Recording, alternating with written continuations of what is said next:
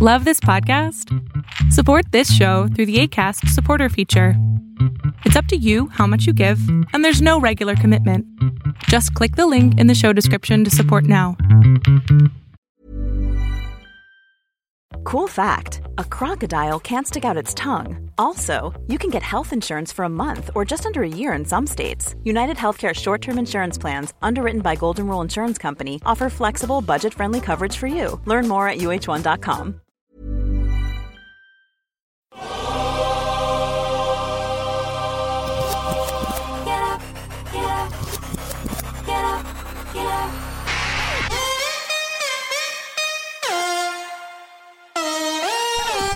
Welcome to On the Ball with Rick Bucher.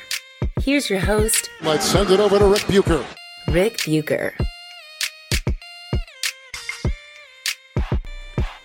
This is On the Ball on the United WeCast Network, and I am Rick Bucher. You can see me on FS1, hear me on Fox Sports Radio, and you can read me on the Fox Sports app and at foxsports.com. You can also follow me on both Twitter and Instagram at Rick Bucher. I'm a lot of places, but there's only one place you can hear me talking about story angles and perspectives that you are not likely to find anywhere else, primarily but not exclusively involving the NBA, and that is here. Now, this might come off as convenient, but I can draw a line between the subject of this episode, which is the All-NBA team voting format and concerns Nikola Jokic or Joel Embiid will wind up on the second team while a less talented or accomplished forward or guard is on the first team, with what transpired the other night between Chris Rock and Will Smith at the Oscars award ceremonies.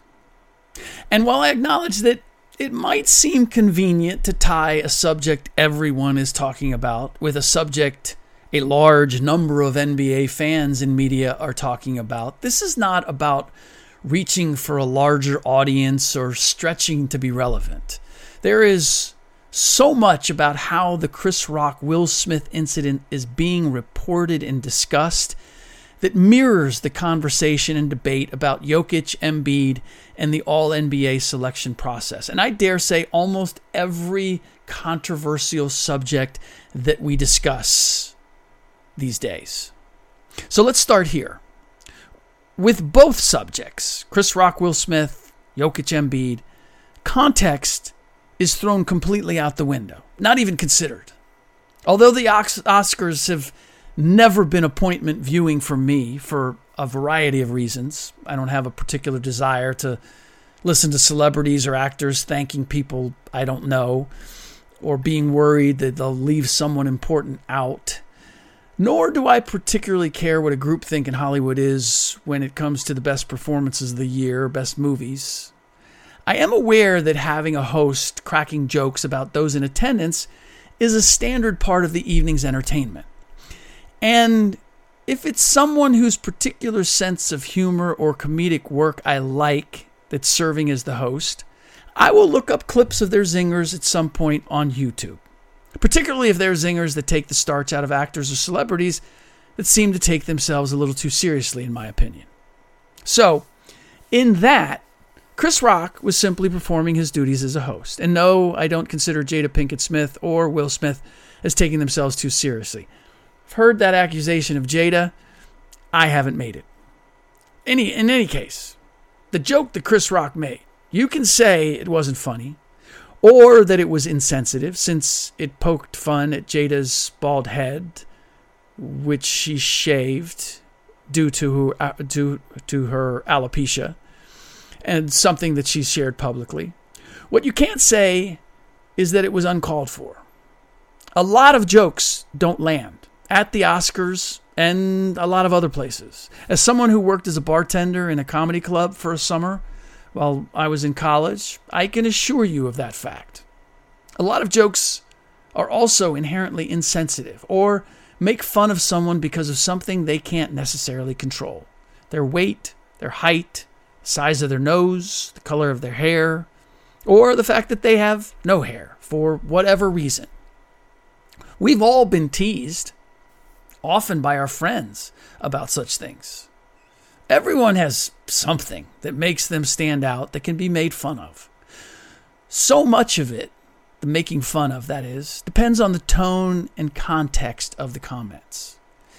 It actually can be done out of affection or love for another person, in celebrating or laughing about an aspect of them that is unique. Maybe bothersome, still unique. And I'm not saying that's what Rock was doing. I'm saying that's why I needed to hear the joke, how it was delivered, what preceded it, and what succeeded it, the context of it. And because there was so little focus on the actual joke, it took me a while to find an actual clip of it. Now, he preceded it by saying, "I love you, Jada," but, and then went into comparing or suggesting that he was waiting for G.I. Jane 2, which I can't even remember the actress who was in the first one, but she had a shaved head as a soldier, as the female version of G.I. Joe. And Chris Rock was suggesting that Jada would be up for that role in the next iteration. Now, anytime anybody says, "I love you," but that's generally a precursor to some sort of barb being thrown someone's way. I've heard pointed jokes, or ones meant to demean someone. This was not that. Did not have that tone. It was practically a throwaway line, felt like, an aside. And here's the other thing. Will Smith did laugh at that joke. Heartily, I would say, when it was first said. Now, I don't know about all of you, but when someone makes a joke that I sense is out of bounds or mean-spirited, I immediately know it is. I'm not going to laugh and then reverse course and go, "Hey, wait a minute, that wasn't funny," or "that was mean." I'm not laughing. I might smile, forced or otherwise, but I'm not tipping my head back and laughing as Will did. Here's another aspect of this that suggests the Rock Smith saga is just another example of our passionate search for examples of victimization and subsequent righteous defense if and when the victim turns the table. And this, if in case you think I'm getting political here, this is not a left or right issue. I see both sides of the political aisle doing this every chance they get, trying to foment justified anger and focus on whatever, or take advantage of whatever it inspires. That seems to be what everybody is selling. And all the conversation and discussion I've heard to this point has been about Will Smith. How he laughed when the joke was first told, then noticed his wife not laughing and became enraged. How he stalked up on stage and slapped Chris Rock and shouted from his seat, "Keep my wife's name out of your bleeping mouth." Said it twice. How Denzel Washington consoled Will Smith afterward. My FS1 colleague Emmanuel Acho even posted an audio clip from Will Smith's autobiography to help explain why Smith did what he did. And all we got from the Chris Rock side of the equation is that he does not plan to press charges. Why exactly are we consoling, if that's the right word for what Denzel did, Will Smith? Why are we trying so hard to explain his reaction? He wasn't the one who got slapped. I also have to shake my head at the reporting on this. One outlet called it a punch, not a slap, which is just wildly irresponsible. Another outlet used allegedly and reportedly in every sentence to protect itself, as if it was unclear whether this was a stunt or real, as if we couldn't believe our eyes or the reaction of those in attendance. Now, I've worked with an outlet or two that had editors with the same paranoia, sitting at their desks thousands of miles removed from the actual event. And it didn't matter that I was there in person and could tell them what the deal was. They wanted the story written as if we weren't sure. It could be infuriating and deflating at the same time. For me, that is. It suggested they didn't fully trust what I was telling them. I've even had it happen on sideline assignments for NBA TV broadcasts. I'd hear the play-by-play person or color analyst express uncertainty about something that had just happened, and I'd get on my mic and tell the director in the production truck. And for those not aware, the microphone that I would use to speak on air, they have to flip that mic on so that it broadcasts to the viewing audience. Otherwise, it's sort of my walkie-talkie or way of communicating to everyone in the truck because I'm in a different location. In any case, I would get on my mic and I would pass along to the people in the truck what I had seen to pass along to the people in the booth. Sometimes they did, sometimes they didn't. That bothered me too. I'm not sure why everyone is so alarmed, though, that Will did what he did. We have become a society over the last few years that believes there is a noble aspect to being aggressive toward others, particularly if we feel it is to right some perceived wrong done. We also have come to believe that acting out in such a manner won't be punished, especially if it involves someone high profile, or that it's somehow noble to be punished for such an act. No one came to escort Will Smith out. Quite the contrary. He was still given his award and the opportunity to address the audience and ask for forgiveness, not from Chris Rock, but from the Academy that gives out the awards and hosts the event.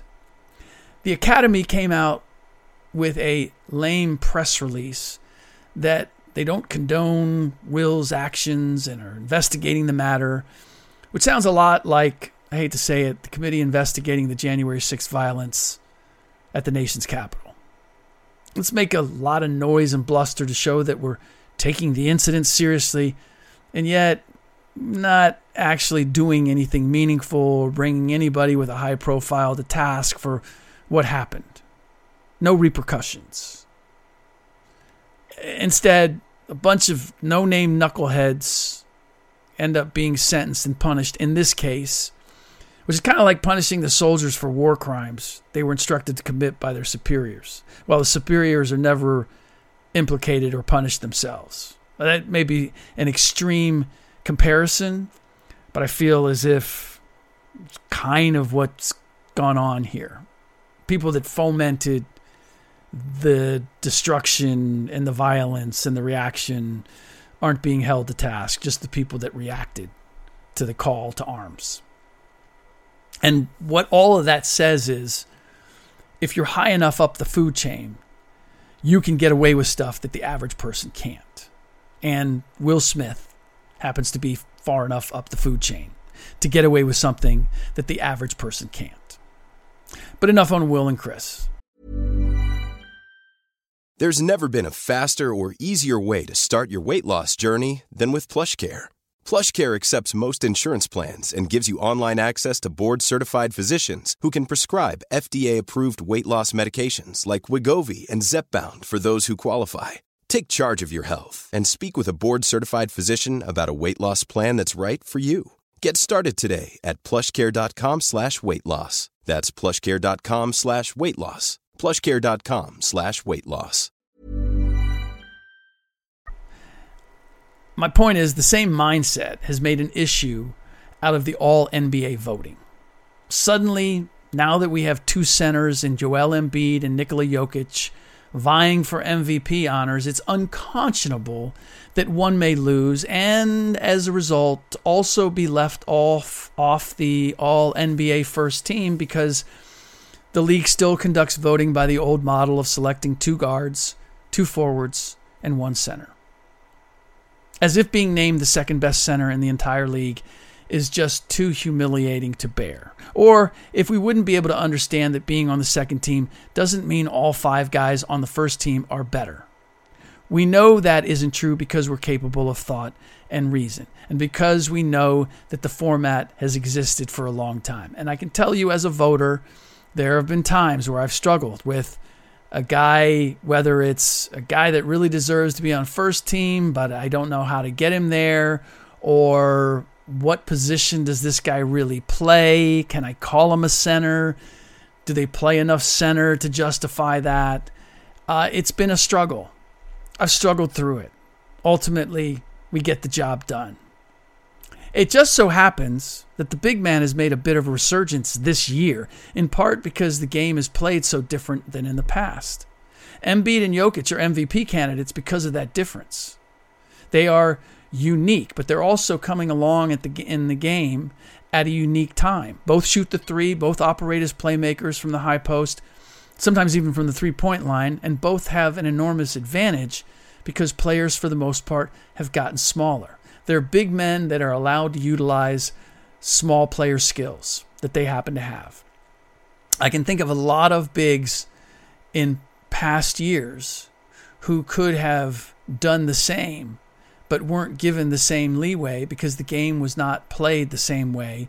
The view of advantages was not viewed the same way.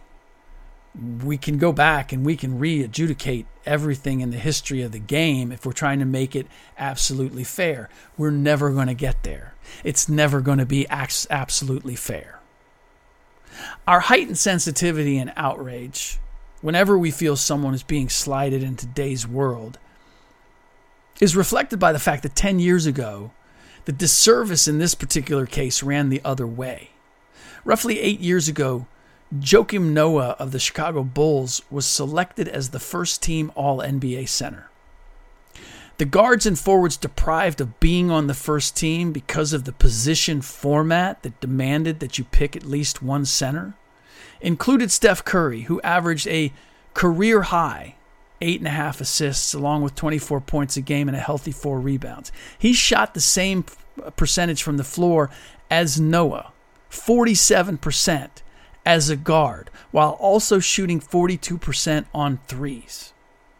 Noah averaged 12 points, 11 rebounds, and 5 assists. He was not first team because he was better than Steph by any stretch of the imagination, but solely because he was regarded as the best center in the game at the time. And even that was a dubious claim, but still the viewpoint of the majority of voters at the time. Here's one more example.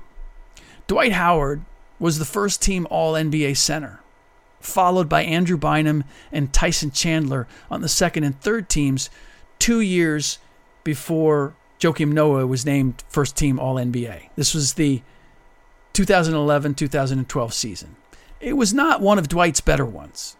It was his last year in Orlando, which, if you recall, was shrouded in controversy that included him throwing head coach Stan Van Gundy under the proverbial bus, and Dwight played with a back issue that would ultimately require surgery that summer. He did lead the league in rebounds, if I'm not mistaken. Rajon Rondo, though, led the league in assists. Dirk Nowitzki, Carmelo Anthony, and Dwayne Wade are some of the players who received All-NBA honors but didn't make the first team, even though I'm pretty confident all of them at that time were regarded as better players than Dwight, or would have been chosen ahead of Dwight by someone starting a franchise. Would have been selected if we were just going based on the best 5 players. That Tyson Chandler, who wasn't even selected as an all-star that season, received third-team All-NBA honors is purely a function of the position he played, not his standing as one of the 15 best players in the league. We all understood that to be the case. So we've always known this, or at least I have as a voter on the award. We took into account that the process is not perfect, and that will be more evident some years more than others. The worst solution I've heard, by the way, so far to this came from Bill Simmons, who proposed that the ballot ask for 1 guard, 1 center, and then allow for 3 hybrid spots. Either a guard forward, a forward guard, or a forward center. It's a perfect example of attempting to look smart or demonstrate ingenuity by creating a formula that looks like the Pythagorean theorem. Made my head hurt just to think about what it means. Are we picking a hybrid, or we have the option? So you could pick 3, if I'm reading this correctly. You could pick three forwards, so you could pick 2 centers, or you could pick 3 guards. It's It's the kind of idea that stems from the belief that if it's confusing as hell or complicated, it must be brilliant. I would be perfectly fine with the league, by the way, making the format positionless. Pick who you think are the 5 best players in the league. Leave it at that.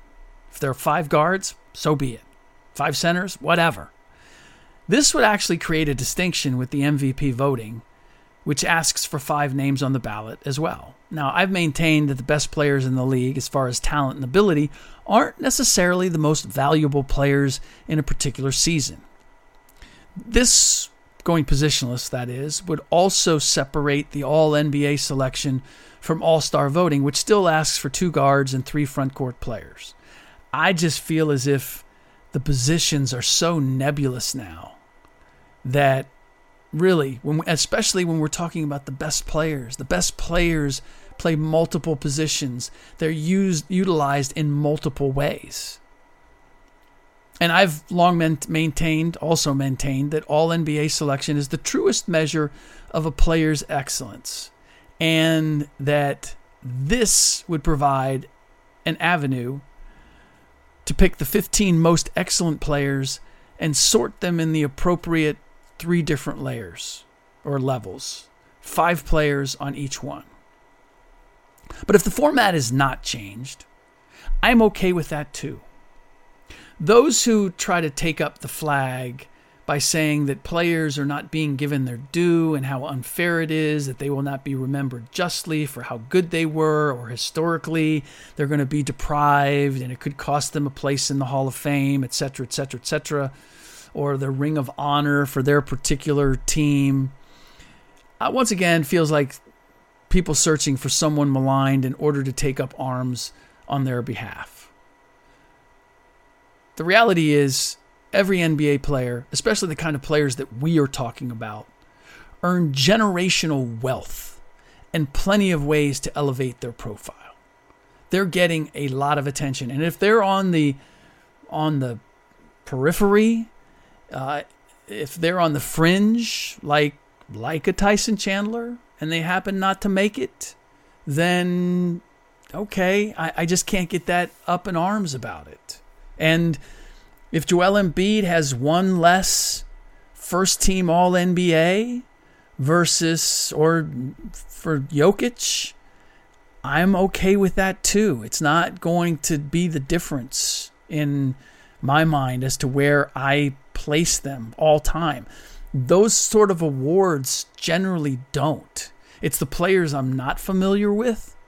If I reference that, I still need to do more research to find out how justified it was. And I will always look at who did they play with? Who were they in the era with that may have deprived them of getting the accolades that some other guy who was the only great shooting guard at the time received all of the first team All-NBA honors. And no, this is not a reference toward Michael Jordan and thinking that things were skewed on his behalf, as some people have suggested.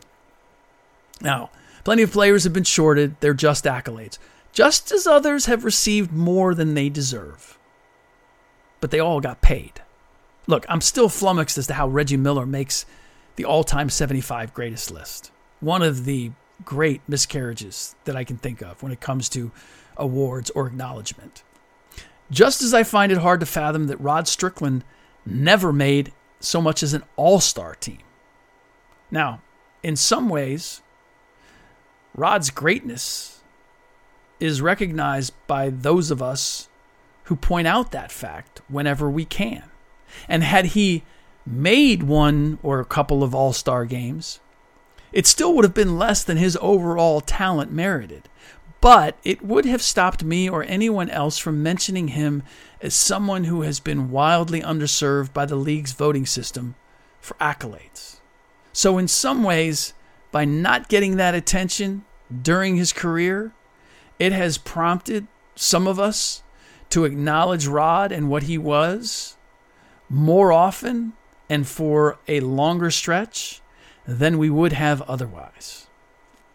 In the end, it all works out. Everybody gets what they deserve. All right, that does it for this episode of On the Ball on the United WeCast Network. please give me what I deserve, which is a rating and a review on iTunes or wherever you get your podcasts, whatever that rating or review might be. In the next episode, I'm going to tackle another award, Most Valuable Player, specifically how Ja Morant is being viewed as a result of the Memphis Grizzlies going 18-2 in the games that he has missed, and how I fully expect that that is going to hurt his MVP chances. I don't know that he's ever had a shot at winning it outright, but I want to talk about how we view MVPs, what Morant is doing, and how there are more ways to impact a team than simply whether they win when you're on the floor and lose when you aren't. All that in the next episode. In the meantime, as always, thanks for listening.